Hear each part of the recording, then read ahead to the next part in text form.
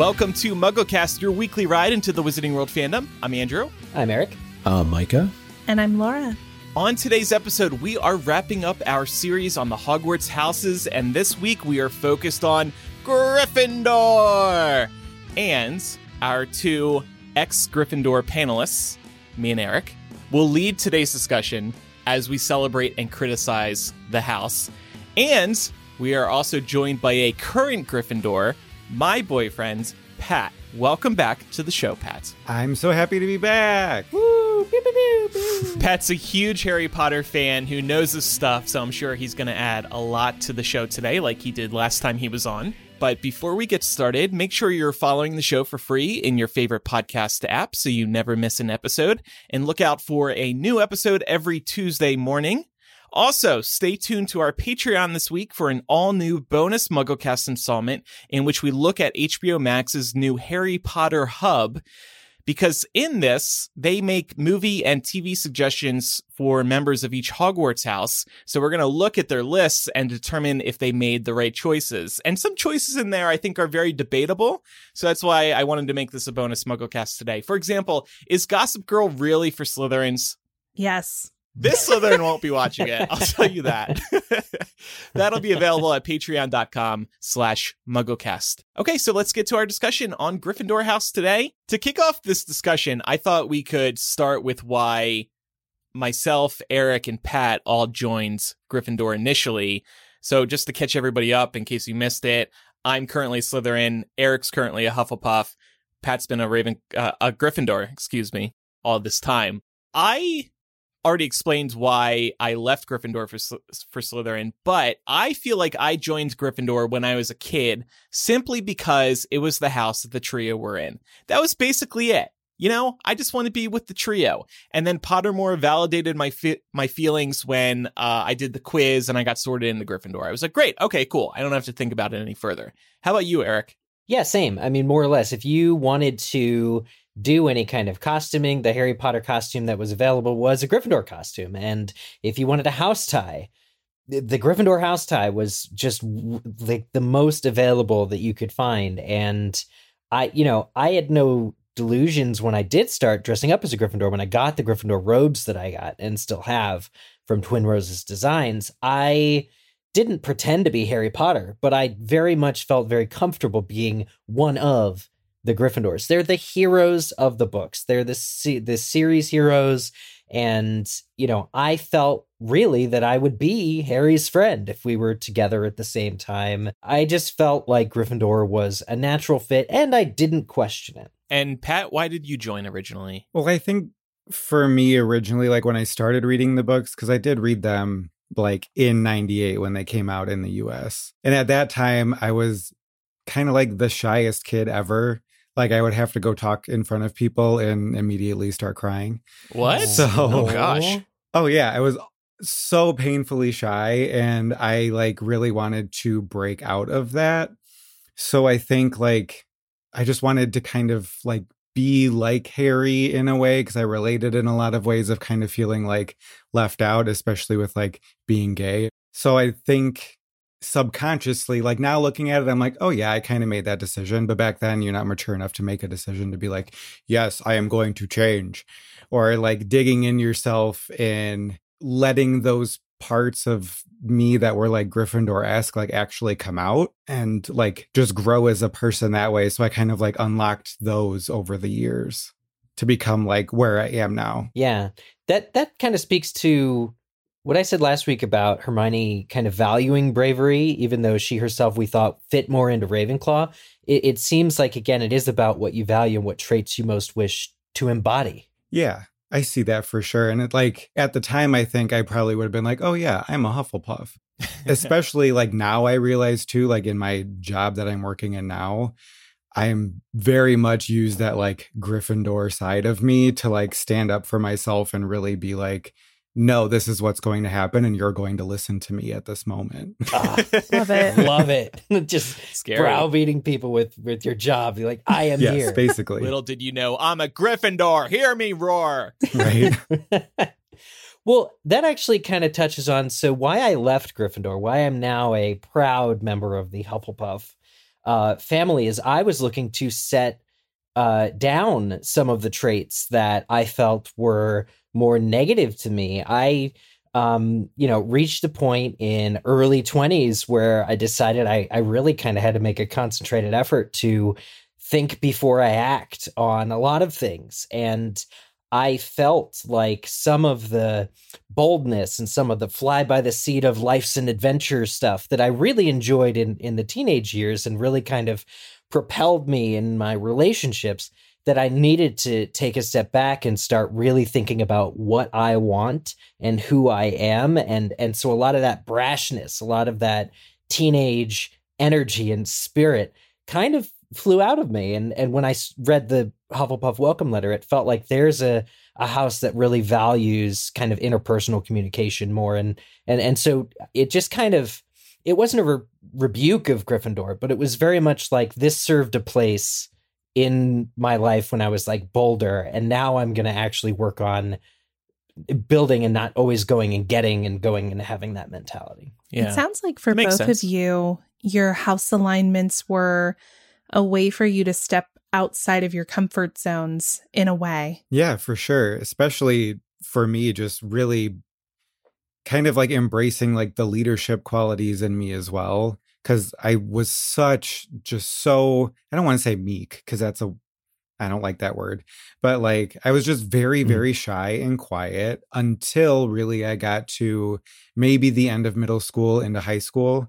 And then the other stuff, like the other clubs that I was in and stuff like that, really pushed me to be a leader for one. And then just to get out of my comfort zone. And that's when I found theater and like all of that, like acting stuff too, to really like be on stage, where I probably would have like pooped myself if I was in middle school and needed to do that. Hey, fellow theater kid. Yes. Yeah, but I mean, that's all about you. It's a cutthroat kind of thing. If you're fighting for a role, or even just to go and do that, takes a lot of energy and confidence.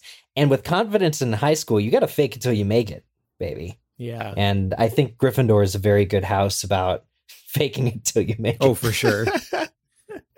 And Pat, you could have just used Evanesco. You would have been fine. Yeah. So quick question.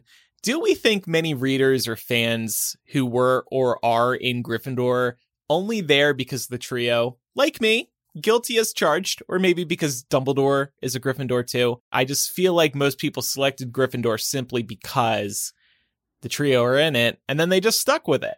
I feel like there's probably a huge swath of people that don't think about it. There's probably a huge bunch of listeners that are like, I don't even know what house I am and it's cool. Or fans of Harry Potter at the very least. Maybe not listeners of our show, because on our show you have to choose. You know that.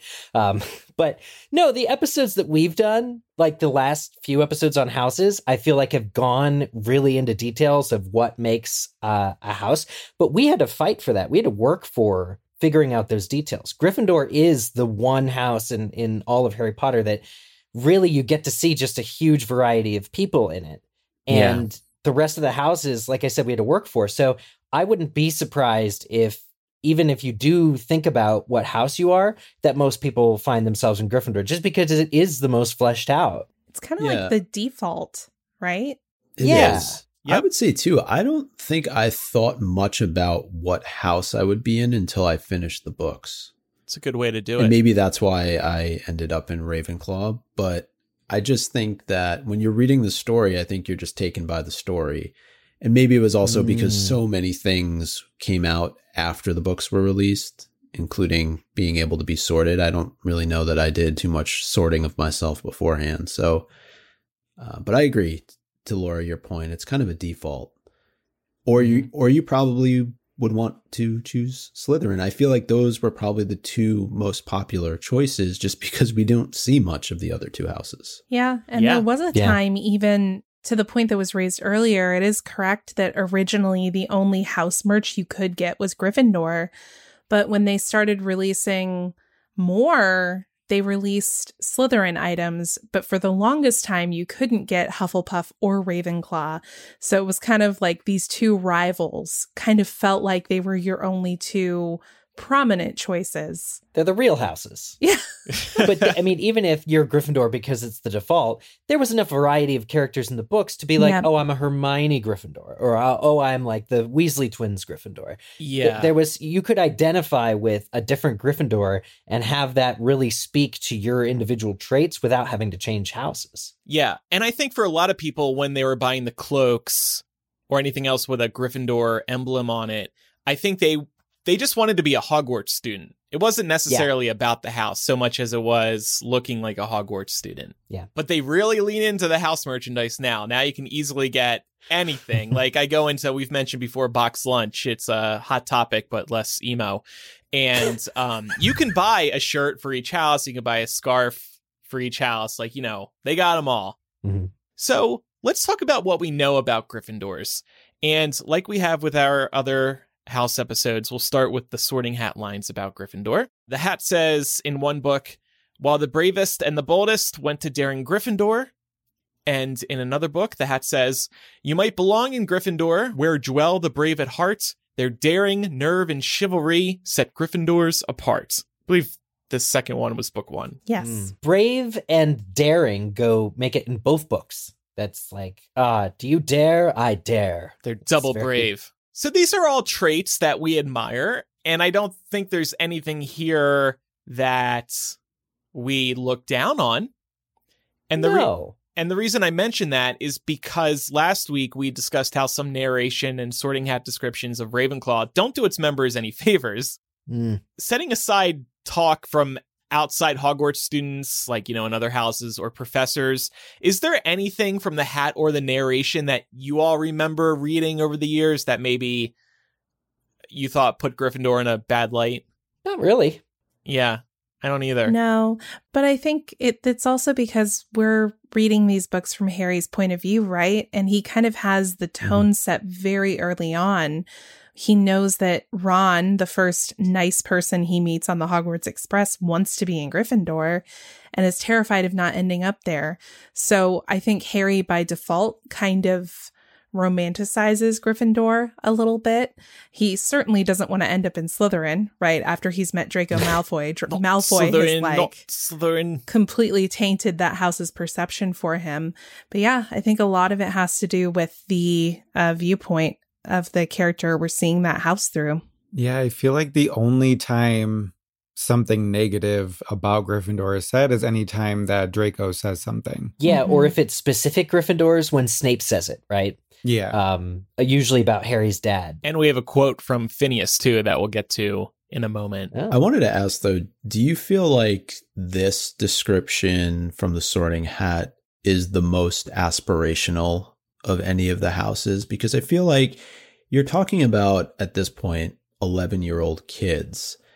And to have daring and chivalry and bravery, to me, not to say that there aren't brave 11-year-olds, but I do think perhaps this is the most forward-looking of any of the house descriptions that we see. Yeah. Yeah. I think that's very fair. If I were 11 and I just found out that I'm a wizard and can do magic, I would want to be like the boldest and bravest and chivalry. Like I had to look that up, but it's the combination of qualities expected of an ideal knight, especially courage, honor, courtesy, justice, and a readiness to help the weak. I'd be like, I just got all these magical powers. Yeah, I'm going to help the suffering. I'm going to kick some ass. This is going to be great. I think that's a great point about it being aspirational verbiage. Yeah. At the least, I love the point that when you're that young, you're not necessarily going to be brave or courageous. You're unless more you're Harry. Right. Harry's a very special exception. I feel like this is also the descriptor that is probably the least nuanced of all 4 houses. I mean, we could very easily, with the other 3 houses, pick out items and qualities that are represented in the sorting song that could be interpreted a certain kind of way, but you don't get that so much here. No. It's really hard to read anything potentially negative into this, the way that it's written. Well, on that note, let's talk about the good of Gryffindor. And we have a couple traits here. Conviction. Now, Pat, you wrote these out, so maybe we should let you do this. Tell us about conviction in Gryffindors. I do think that, like, when it comes to conviction, most Gryffindors really have a strong sense of what they believe, and they stick to that kind of until you're proven wrong, which I'm very much that way. Like, when I speak, I very much kind of like use that authority in my voice, and a lot of people just kind of believe what I say then. Not me, because I don't fall for it.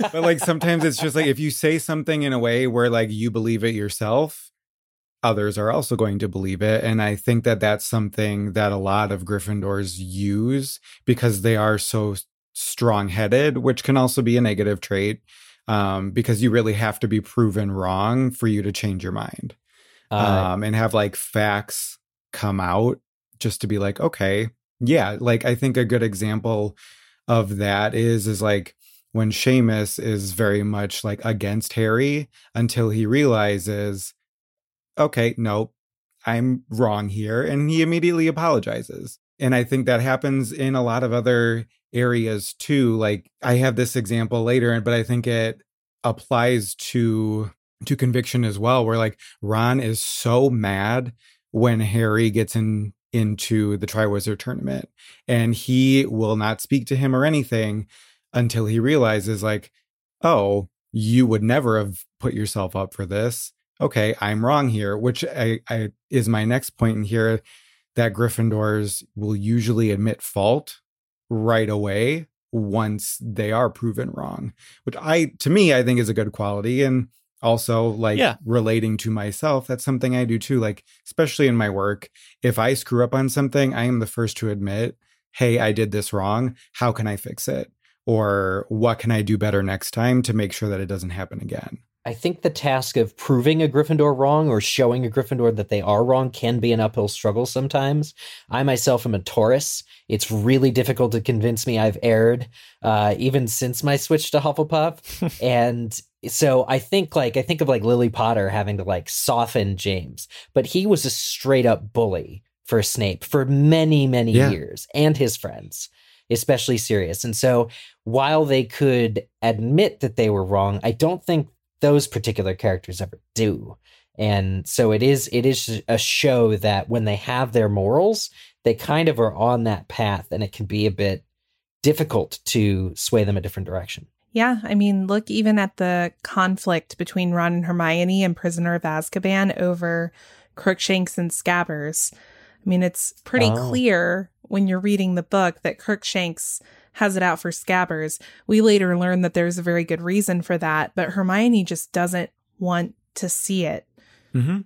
And in the same book, too, when both Harry and Ron are like mad at Hermione for turning in the firebolt.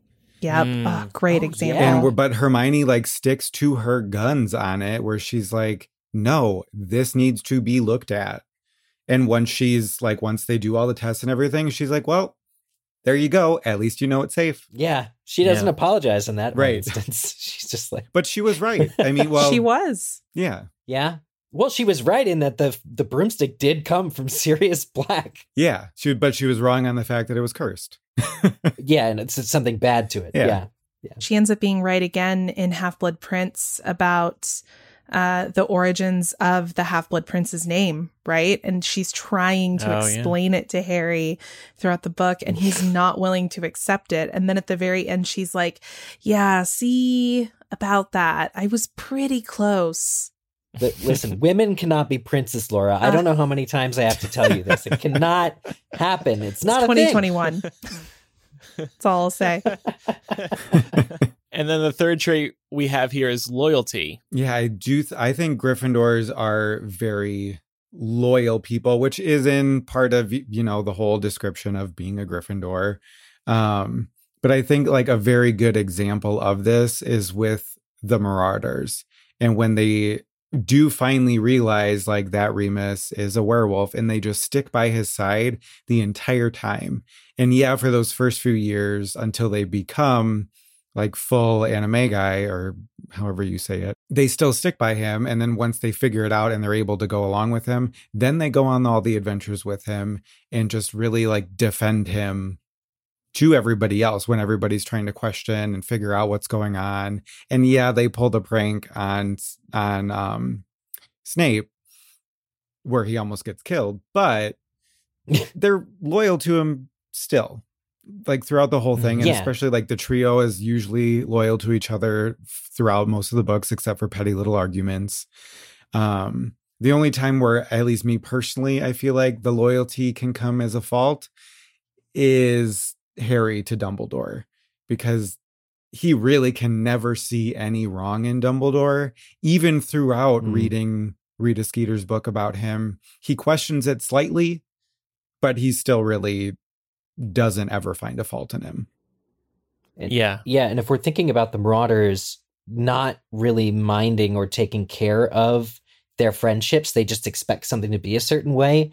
They kind of neglect Peter Pettigrew, and he turns sour because of, he has all these insecurities about not fitting in, but they're not minding their friendship. They're not keeping up with that. They just expect him to fall in line because Gryffindors are all part of the same cool team of knights. And they also downplay the severity of almost every conflict. I think it's maybe the Wizarding War really sobered them a lot. Yeah. But I think that up until that point, they're thinking that having a best friend who's a werewolf is nothing but the coolest thing you could ever do or have. New toy. Yeah, new toy. Well, yeah, almost. Like, I think they really appreciated Remus as a person. Yeah. But I think they also thought it was straight up awesome. Yeah. Once Remus also put together, like in book 3, puts together like, hey, Sirius is actually innocent, his loyalty comes back 100% immediately. You're right. Mm-hmm. And this would also be one of those qualities, I think, that aligns very well with the house sigil. If you think about, even talking about zodiac signs, Leos are usually characterized as being immensely loyal individuals. And then another moment of loyalty I thought about too was with Neville, but loyalty to the entire house, going back to Sorcerer's Stone, right? He stands up to the trio, and I think you could define that as a moment of loyalty to Gryffindor House. Mm-hmm. Absolutely. And when he gets the Sword of Gryffindor out of the Sorting Hat at the end of book 7, like that really shows that loyalty as well there too, because he is a true Gryffindor, like in that moment, and he deserves the sword. Well, part of being a knight is having honor. He has that sense of real honor. There are things that you cannot do, and you should not lose our house more points because it would dishonor us. Sir Longbottom. And now let's talk about the bad. The bad. Yeah. Now Andrew's happy. No, I lift up every Hogwarts house. I mentioned this a few minutes ago. Phineas actually had a critique of Gryffindor. He said that other houses, particularly Slytherin, believe that Gryffindors sometimes engaged in, quote, pointless heroics. So a pointless heroic, I guess, would be something that they go out of their way to do for really no good reason other than hoping people will pat them on the back. That's kind of the read of what I get from a pointless heroic. Yeah. And there's evidence of this in the books, again, with James Potter and Snape. But there's that moment where Harry is horrified that, like, Sirius says he was bored. And so James goes and picks a fight and is like, everything's an adventure. Let's see if we can see Snivelus's underwear or whatever. And, like, totally antagonizes Snape in some righteous, we're the good guys, you're the creepy, nobody likes you, bad guy of school. We're going to engage in this pointless heroism of attacking you unprovoked. Absolutely. Like, Phineas's read on what other people think of Gryffindors, there's just evidence right there. I think that what some people like Phineas, since Phineas, granted, like, is a Slytherin, but he could consider also helping people as a pointless heroic. Like the times where Harry would maybe pick up somebody's books when they fall out of their bag or something like that, or defending like Luna to somebody else, like be like, oh, she's my friend. Like, would a Slytherin then consider that a pointless act of heroism? Yeah. Just by helping another person? Or what about when Harry went to take on Draco in book 1 and get Neville's Remember All back, right? Like, I could see a Slytherin being like, whatever, it's a Remember All. Who cares? Why are you making such a big deal about this? But Harry being like, no, he's my friend. He's in my house and you're bullying him. So I'm going to stand up to you. Good but point. In that the same moment when he agrees to go to the duel, that I think is the negative, pointless, heroic. Like, you really did not need to do that, bro. It's a trap anyway. Right. Well, right. And I think you could go even larger scale. I think if you just look at the plot of all 7 books, if you're Phineas, you could say pointless heroics. Sorcerer's Stone, pointless heroics. Basilisk in the Chamber of Secrets, pointless heroics. Freeing Sirius Black, pointless heroics. They like doing these things for attention, at least in Phineas's mind. And probably there is a little bit of truth there, because I feel like there is a bit of an ego to Gryffindor. Yeah. Being considered the brave house, the courageous house. So here's another one. And again, this person is biased as well. Snape called Gryffindors self-righteous and arrogant. Of course, he's probably speaking about James when he's talking here. Right. But here's a little bit of evidence to back this up. In the Pottermore welcome letter for the Gryffindor house, which we've cited a couple of times now across these house discussions, Percy Weasley says, "This is quite simply the best house at Hogwarts. It's where the bravest and boldest end up. For instance, Albus Dumbledore. Yes, Dumbledore himself, the greatest wizard of our time, was a Gryffindor. If that's not enough for you, I don't know what is." And here's the other thing, because I looked at the other welcome letters. This is the shortest welcome letter of the 4 by far. The Gryffindor welcome letter is like a paragraph. Everything else, it's pages. You got to sit down to read it. Maybe Snape's right.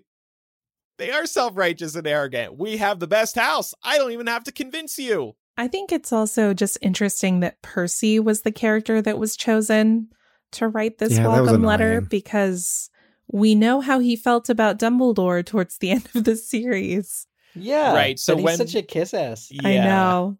Couldn't it also be that because we get Harry's welcome letter in the book that they don't need to make this one as long?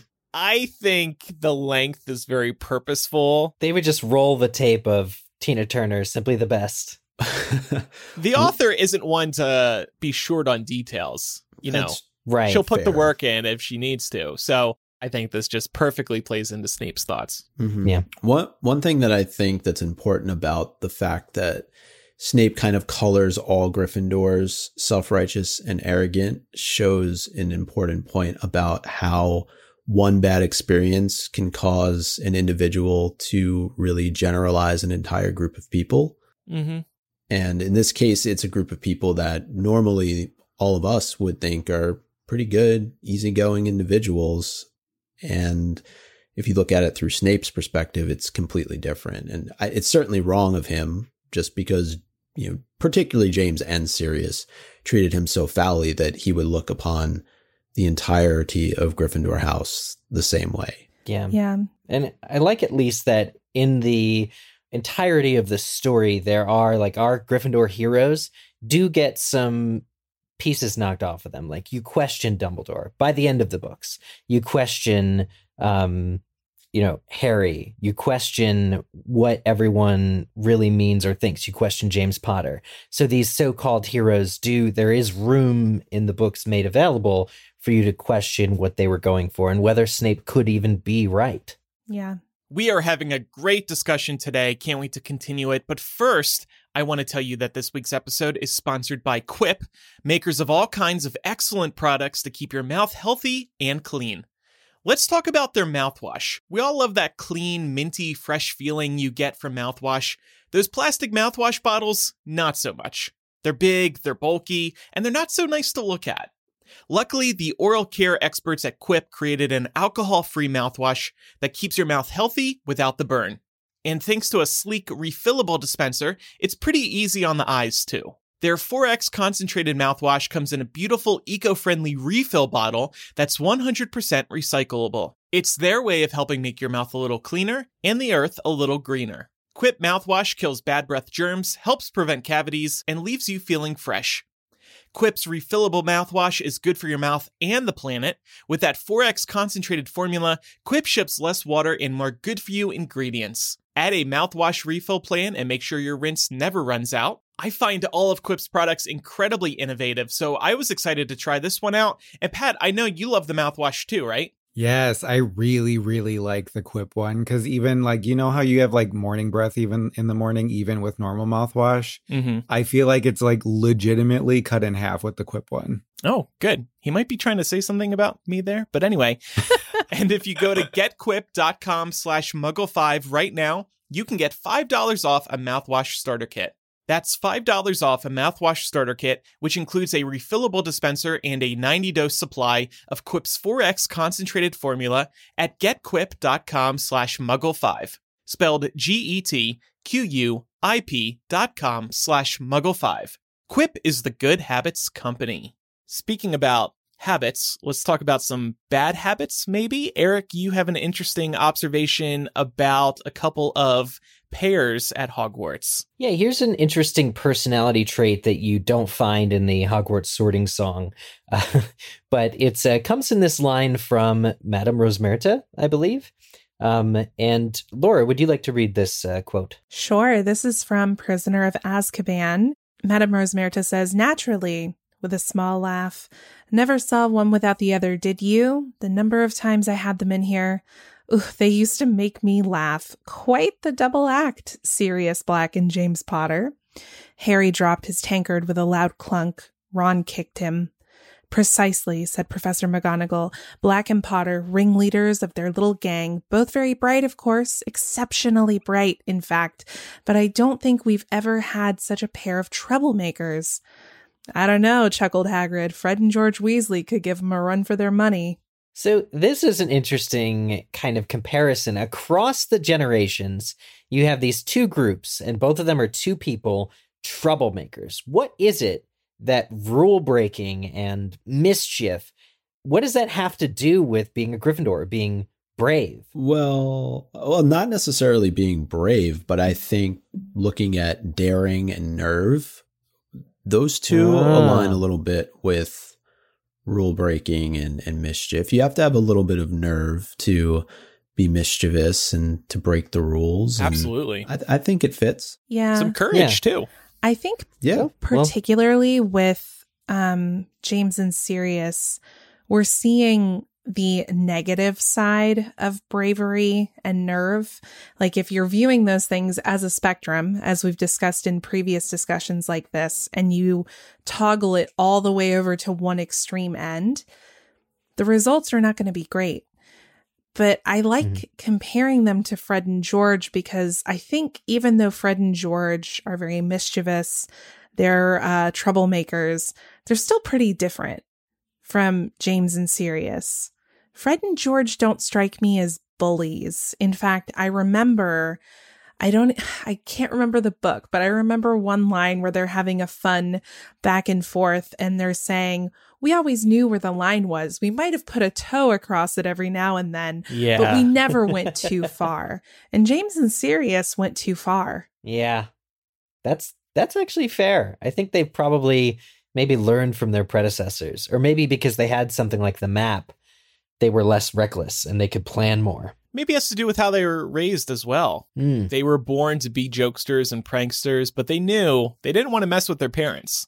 We know what Molly does with those howlers. That's not something to be messed with. That's a good point. Yeah, I like this. I like that leans into sort of the daring side of things. It's like, well, we'll cause a ruckus. Yeah, that fits with me for Toe Gryffindor. that line, go just far enough where you can get away with it. Maybe we've all been there at some point. I can't think of any examples. Don't ask me for any right now.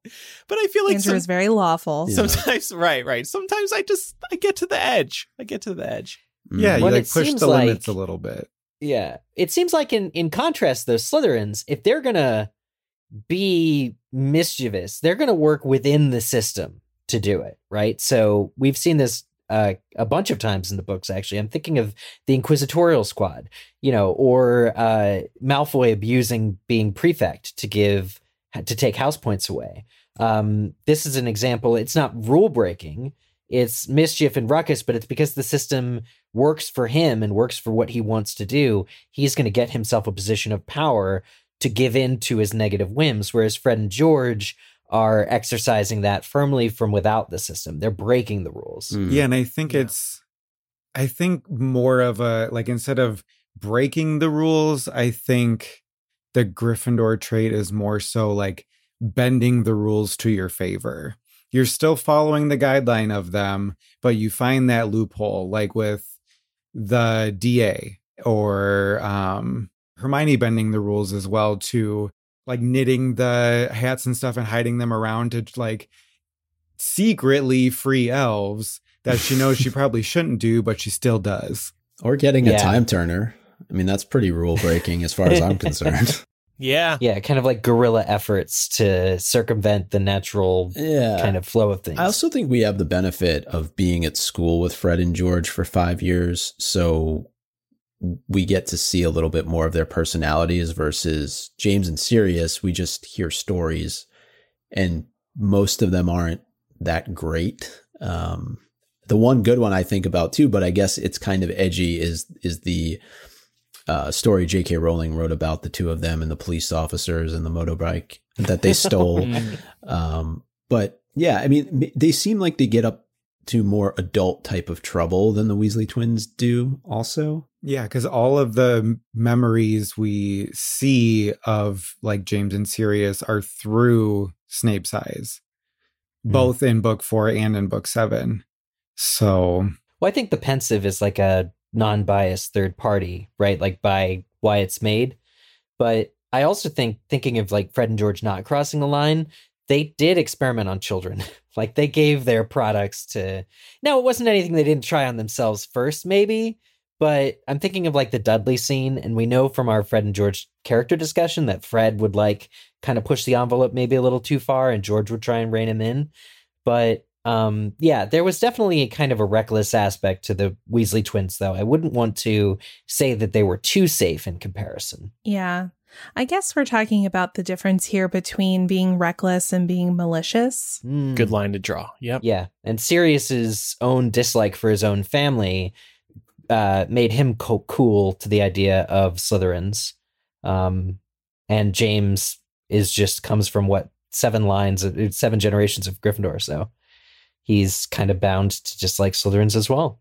Micah, I think you had a point you wanted to bring up. Yeah, we kind of touched on this a little bit already, but just kind of going back to the courage aspect of Gryffindors. I was thinking earlier just how interesting it is that if you look at the plot of all 7 books involving the trio specifically, they all really exemplify the courage needed to achieve a certain goal, right? And so I just pulled examples. I'm sure there's a lot of different like smaller examples from each of the books of courage, but if you think about in Sorcerer's Stone defeating the tasks and ultimately defeating Quirrell, Chamber of Secrets, the Chamber of Secrets itself, the Basilisk, Prisoner of Azkaban, confronting Sirius but also freeing him. Goblet of Fire, you have the Triwizard Tournament in the Graveyard, Order of the Phoenix, the Battle at the Ministry, Half-Blood Prince, you have the Cave, and then in Deathly Hallows, you have the Horcruxes and the final battle. And I think it was probably intentionally done that way by the author in the fact that you do have 3 Gryffindors as the main characters, but just the level of courage that would be required to do all of those things in all of those books. They're kind of just central to the plot. And these are all epic moments in the books. Yeah. And I'm sure in a lot of literature, you can point to great moments of courage that really make the book. So maybe that's one aspect of it too. It's like you need some courage in your lead character to make a good story. Yeah, and overcome great odds. I was going to say, if you're telling the story of the hero's journey, it makes sense that your hero would be from the House of Heroes. Yes. Yeah. Good thing Sorting Hat didn't put him in Slytherin. Damn. It's a pretty good thing. And Eric, Gryffindors don't always agree with each other, right? Yeah, I thought it would be interesting to delve a little deeper into the Seamus and Harry conflict.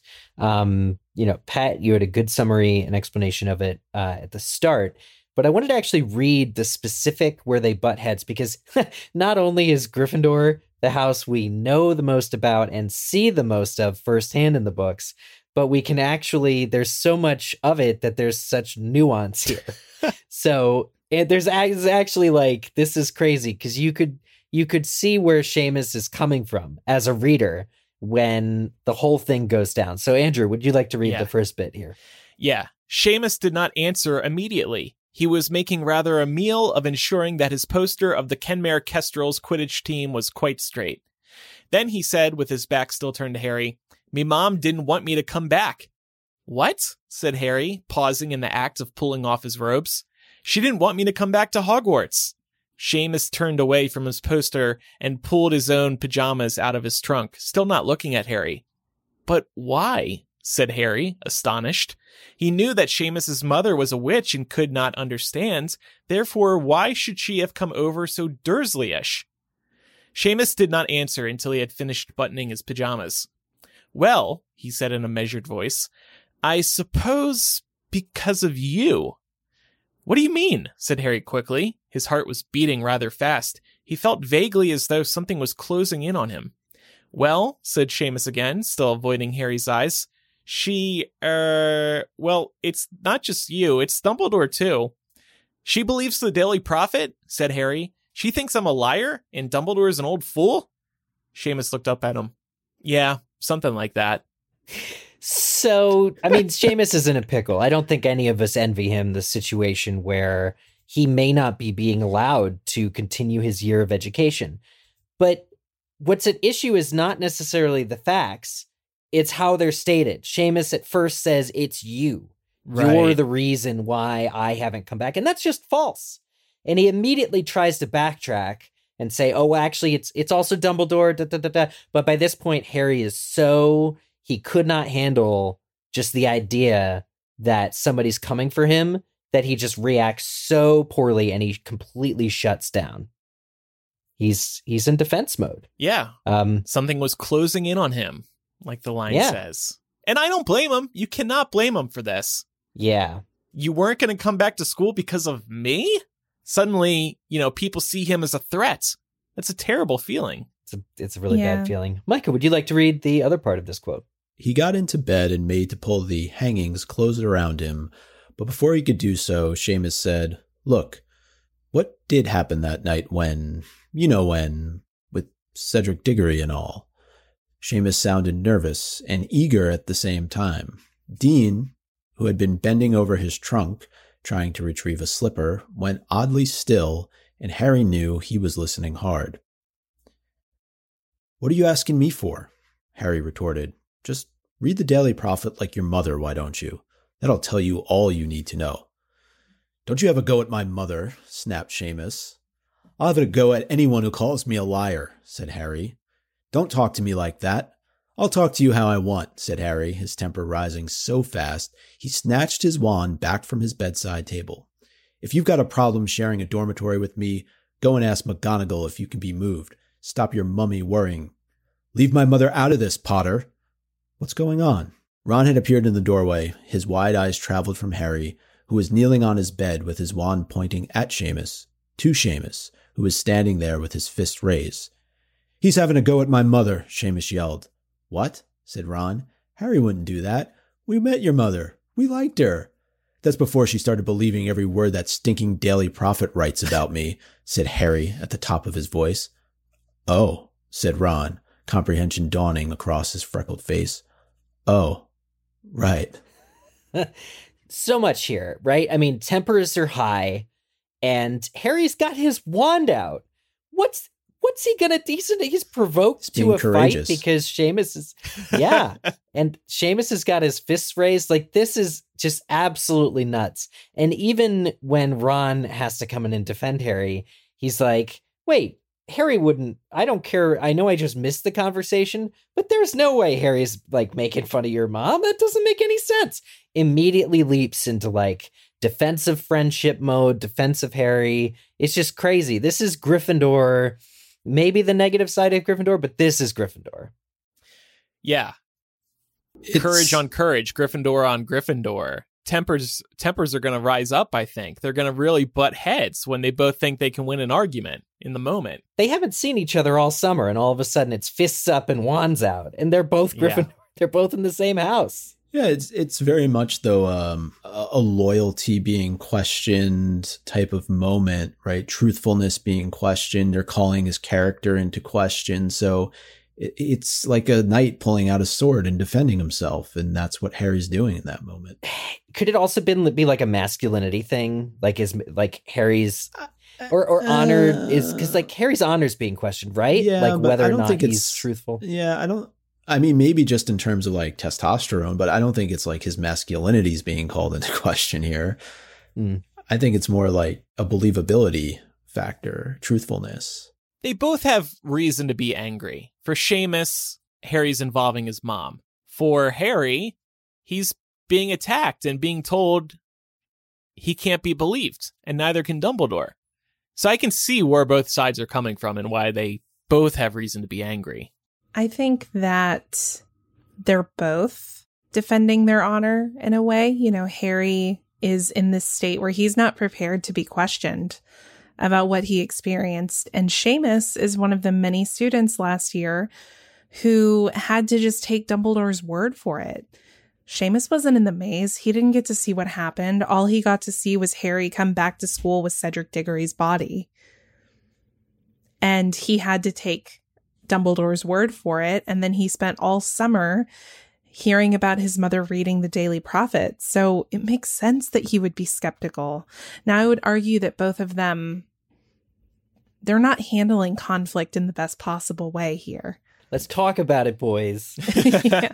But they're teenagers. So it's, you know, it's not uncommon. I wasn't good at handling conflict when I was 15. And remember the summer Harry's had up until this point. The last thing he wants... I was just going to say that too. Yeah. The last thing he wants at this moment is one of his closest housemates to call his believability into question. In the darn dorm. Yeah. Yeah. That's fair. Yeah, he spent all summer in the dark. He spent all summer just really mad at Ron and Hermione because they weren't allowed to write to him. That's right. He fought with them as soon as he got to them. Then he had to go to court. And then jump right into school where he's being attacked for his sanity, basically, because everybody thinks he's crazy. Yeah. Yeah. I would have flown off probably just like Harry at that moment, too. True. He's been traumatized, and people are expecting him to relive that for them when he's like, I'm actively still living the trauma. Leave me alone. Yeah. Even months later, when they start the DA, they ask, oh, what happened? And he's still like, not going to talk about it. Yeah. Hogwarts really needs grief counselors. We screamed again, somebody please get these people grief counselors. My gosh, get them therapy, get them our sponsor, BetterHelp. Andrew, you have a really good topic here to talk about, which may be causing the Gryffindors some extra grief throughout the books.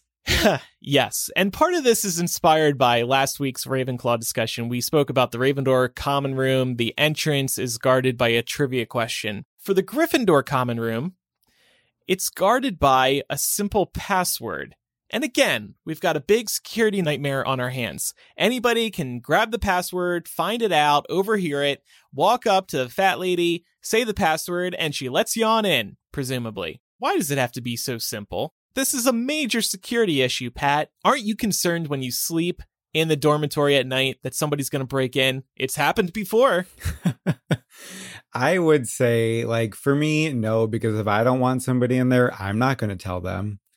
And somebody would have to be trustworthy enough to really, like, give the password to somebody else, I think. I think at the same time, though, like, a part of me is like, okay, well, the fat lady has some sort of like sentient being to her. She should know who all the Gryffindors are and who all the professors are. It should just be that simple. For all of them. Right. So she shouldn't allow anybody else in. Yes. But she did allow Sirius in unless there's something with the portraits where she's like, oh, you were a Gryffindor once. Well, wasn't it you Sir can come in. Cadogan that let Sirius in because he had the whole list of Neville's passwords? Oh, yeah. That's right. Because Sirius slashed the fat lady up. So because she wouldn't let him in, but he also didn't have the passwords then. But yeah, like Sir Cadogan as a knight who is tasked with defending the castle, defending Gryffindor Tower. Like, I get it, it's a plot point about Neville, but he shouldn't have let just some random former Gryffindor, but some random older guy in, especially after hours. My question more so with the password system, because we're never explained it. Like, how do they know when it's changed? Yeah.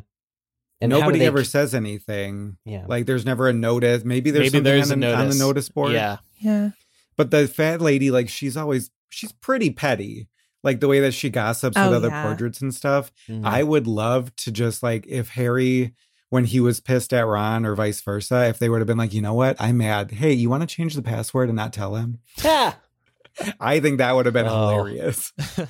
It also seems like the password updates are always spread by word of mouth. I feel like there's so many points in the book where somebody's like, oh yeah, the new password is cockroach cluster, as they like walk into the portrait. So they're like openly saying the password. In the middle of the hallway. Anyone can overhear. Isn't that how Percy tells them in the very first book when he's prefect? Yeah, I think so.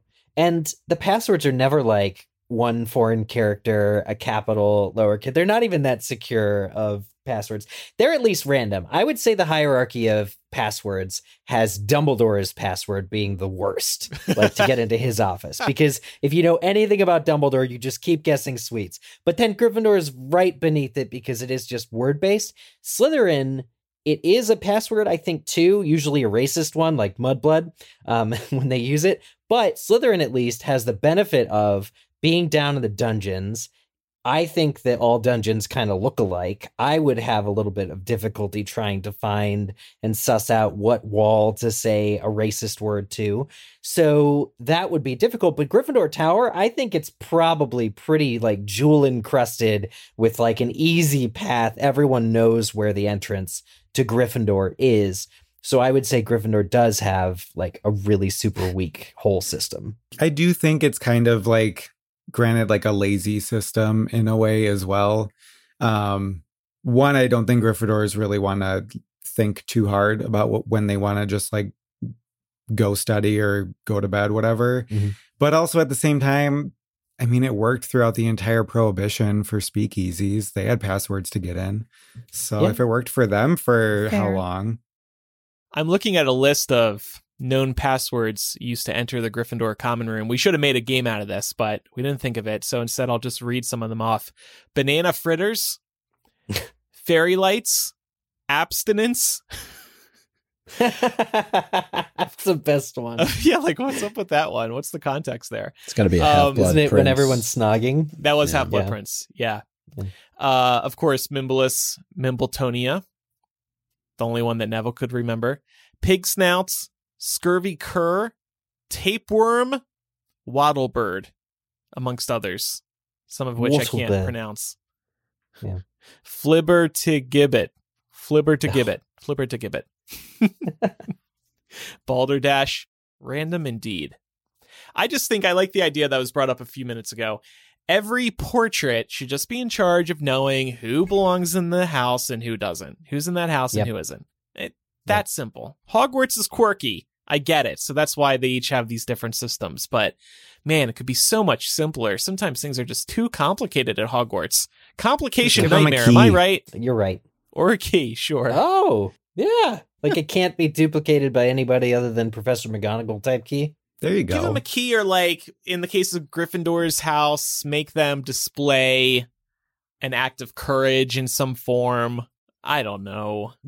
I did just think like, because you need to be courageous, like stealing it from book 6, like when the blood on the wall of the cave, like if they had to like prick their thumb and touch a spot on the wall every time or something. They all have to lick the same brick on the wall because it's brave that they won't catch something or some kind of germ feature type to it. COVID nightmare.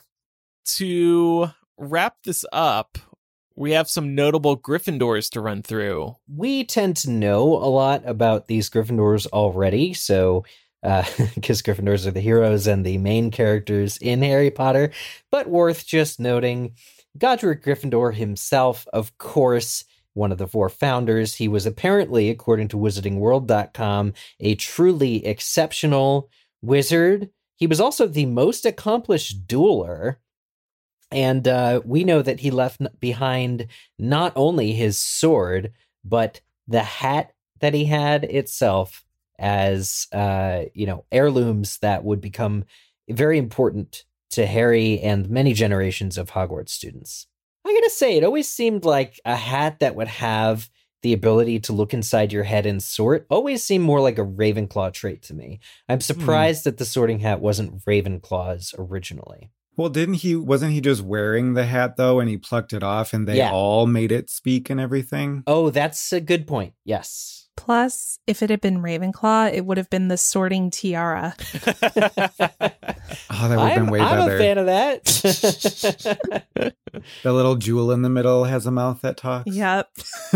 Yeah, you're sorted into House Genevia. You can go now. Of course, we also have Albus Dumbledore. We talked about. Now, Dumbledore is very brave, but he kind of gets into murky territory when he's talking about the ambition of subjugating, for the greater good, all the stuff with Grindelwald, thinking that wizards should be superior and could somehow take by force. I know he's disillusioned of this, but he remains a figure who ultimately manipulates people for the greater good. He still lies and cheats and holds the truth from people who probably deserve to hear the truth, because he ultimately believes that he is a righteous knight, an avenging angel against what is impure in the world. Beautiful. Put that on his headstone. Yeah. I mean, I think Dumbledore, are we surprised that he was a Gryffindor? Because he could have also been, I think, Slytherin. Oh, I think that point got brought up on our Slytherin episode. We were like, why was Dumbledore a Gryffindor again? Or Ravenclaw. It's being in the same house as Harry. Mm-hmm. Yeah, I never associate, until this discussion, I've never associated Dumbledore with a house. Yeah. Ever, really. He's just always kind of been a culmination of all of them, I think. I think of most characters, he is a little bit of every single one equally, in my mind at least. So I don't know why I never associated or thought, oh, what house was Dumbledore in? It just never occurred to me. Well, it could have been cool. J.K. Rowling could have invented it where, because Albus is older than everybody else, he's 150, she could have made it where there weren't any houses when he was at Hogwarts, right? And have the sorting hat be only something that came after his time. So he literally would have been in all houses or omni houses, and then they switched to a different system. I'd love that. She could have gotten out of having to place him there. I just wish the sorting hat put him in all 4 houses, or at least made him a hat, deemed him a hat stall. That would have been cool too. Yeah. Yeah. You can just do independent study, whatever you want, sir. It's interesting too that you said when you were kind of going off there, you mentioned knight, and one of his middle names, Percival, is actually a knight from Arthurian legend. So probably not by accident that J.K. Rowling gave him that middle name. That's why the sorting hat put him there. He's like, oh, finally, something to go off of. Chivalry, knight, Percival. Got it. Well, we also have Minerva McGonagall, and we all love McGonagall. But as head of Gryffindor House, what traits of a Gryffindor do we think that McGonagall exemplifies? I think becoming an animagus, because can you imagine if that does go wrong? How hard it is to perfect that? That's a brave thing to even endure learning to be able to do. Yeah. And I want to also observe that Minerva actually was a hat stall, and the hat was debating between Gryffindor and Ravenclaw. Yeah. The way that she stands up to Umbridge stands out to me.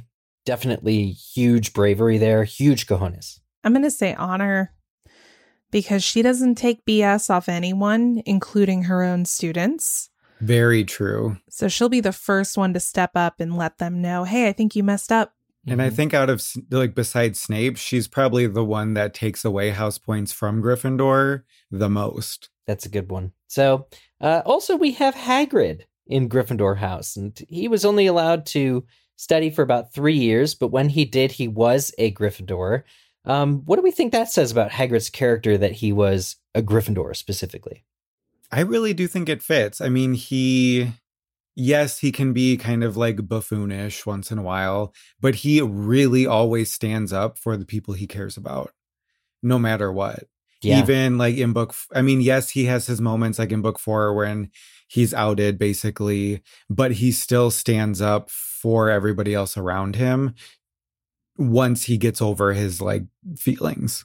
He's very loyal to Dumbledore, and and he believes Dumbledore through and through. So there's the conviction as well. Okay, we also have Neville. We talked about Neville being very honor bound and like a knight and defending his own house, even among friends.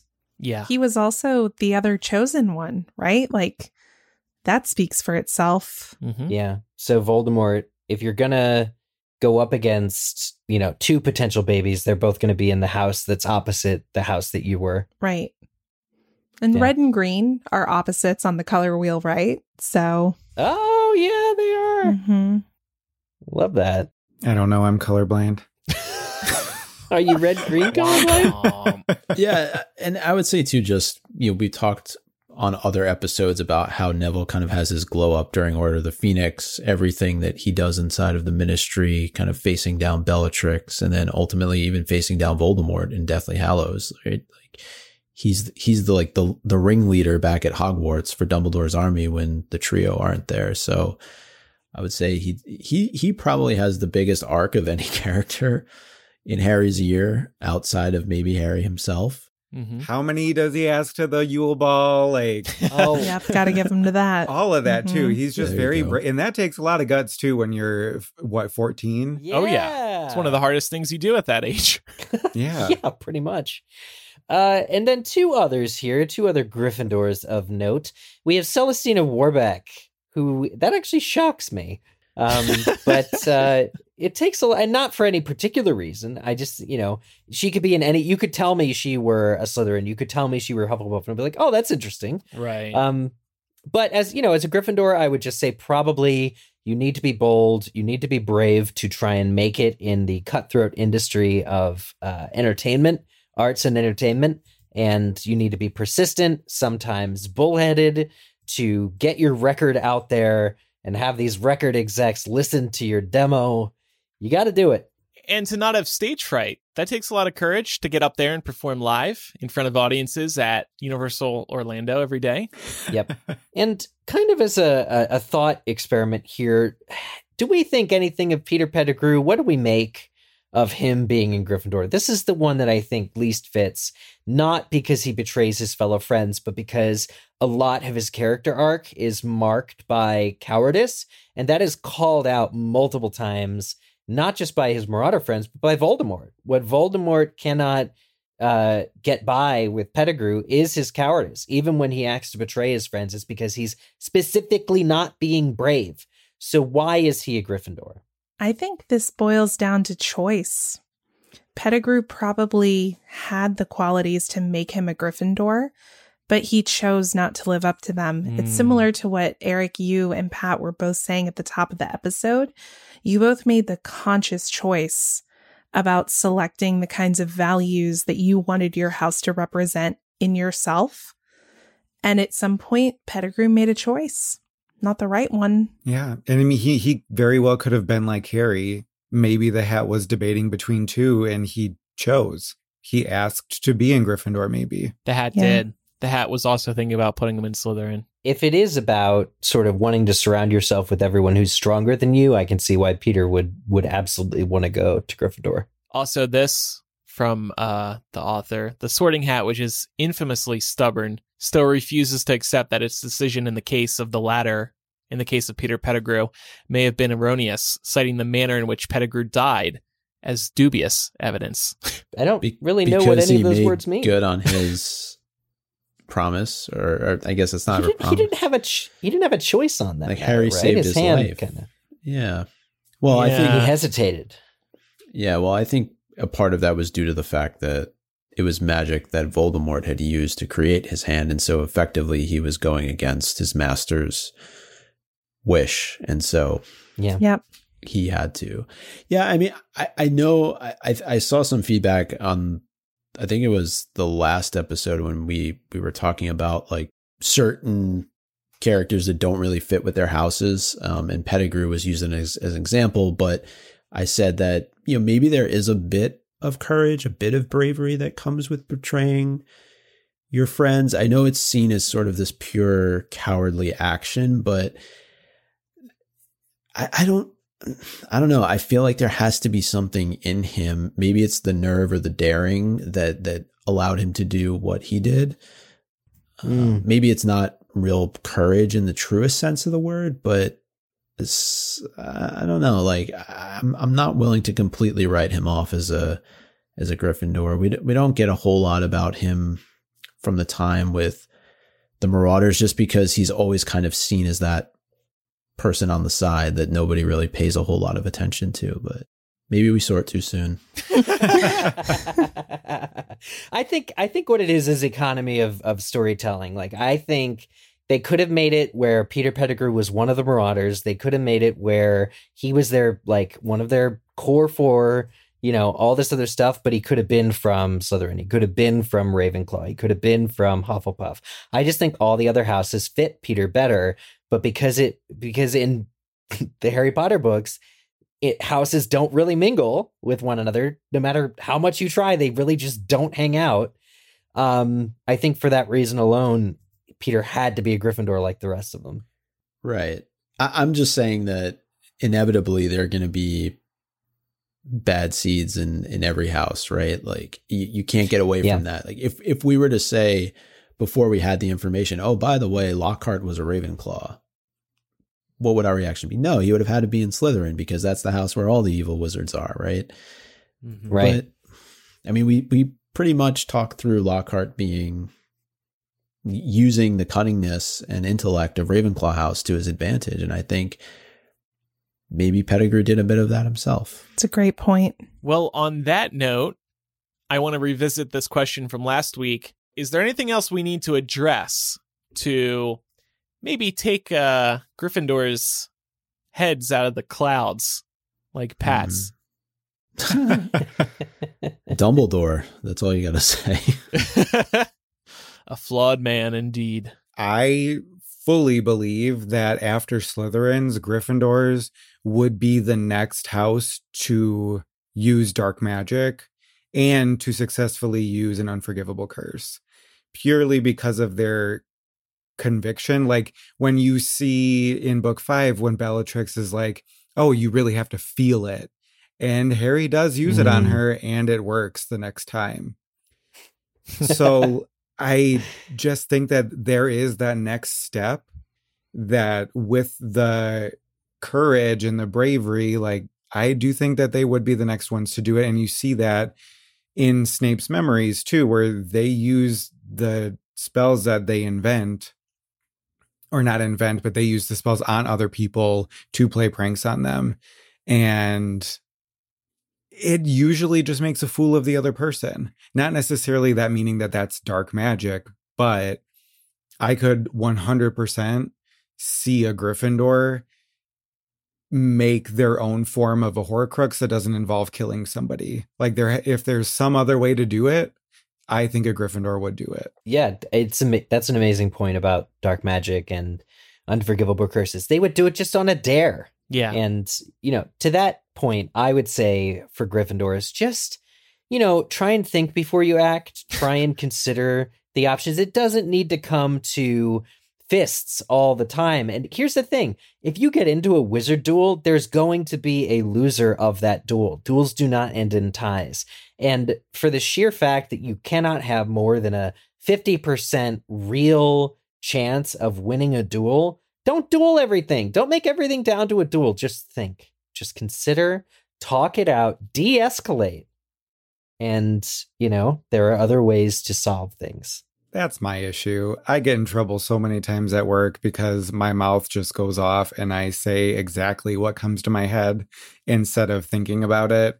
And then my boss is like, okay, next time, sit back, write your passionate email, set it aside for an hour, and then come back to it. Mm-hmm. It's a great strategy. See, this is where you need Ravenclaws to give you multiple options, to your point, Pat and Eric, like having alternate options. And I think, we see the decisions made a lot of times by Gryffindor, with them not taking recklessness into account, especially like the best example I can think of that is going to the Ministry to try and rescue a Sirius Black who's not there. And a lot of the driving factor there for Harry, of course, he cares about Sirius, but I don't think he fully appreciates and thinks through the situation. It's actually another Gryffindor in Hermione who's trying to convince him, hey, why don't you consider the alternatives here? And I think that if he had, it would have been a much different outcome. I think that if I were a Gryffindor, I would aspire to be a Neville Gryffindor, someone who is true to his values all the time and doesn't blow with the prevailing wind, right? He sticks up for what he believes in, even when he knows he's wrong and finds himself singled out. I mean, think about in book 3, when McGonagall demands to know who left their list of passwords laying around, he admits it. Yeah. He admits it in front of all of his peers because he's honest and true. And I think that is what I would aspire to be if I were a Gryffindor. The only thing I would, I don't have anything to add other than to reiterate, I think there is a chip on Gryffindor's shoulders across fandom and in the books as well. And we've presented a little bit of evidence around that today. So that's my one critique. They can stop thinking they're the best house. And I do think we should just shout out the house ghost, Nearly Headless Nick, because we've done it for every other house that we've discussed. And he may be by far the coolest of any of the 4. Nearly headless. Yeah. I think he's great. He's a ghost who he's not sure. That's the thing. If he were the most like cavalier ghost, there'd be issues. But I think he's like a soft Gryffindor himself.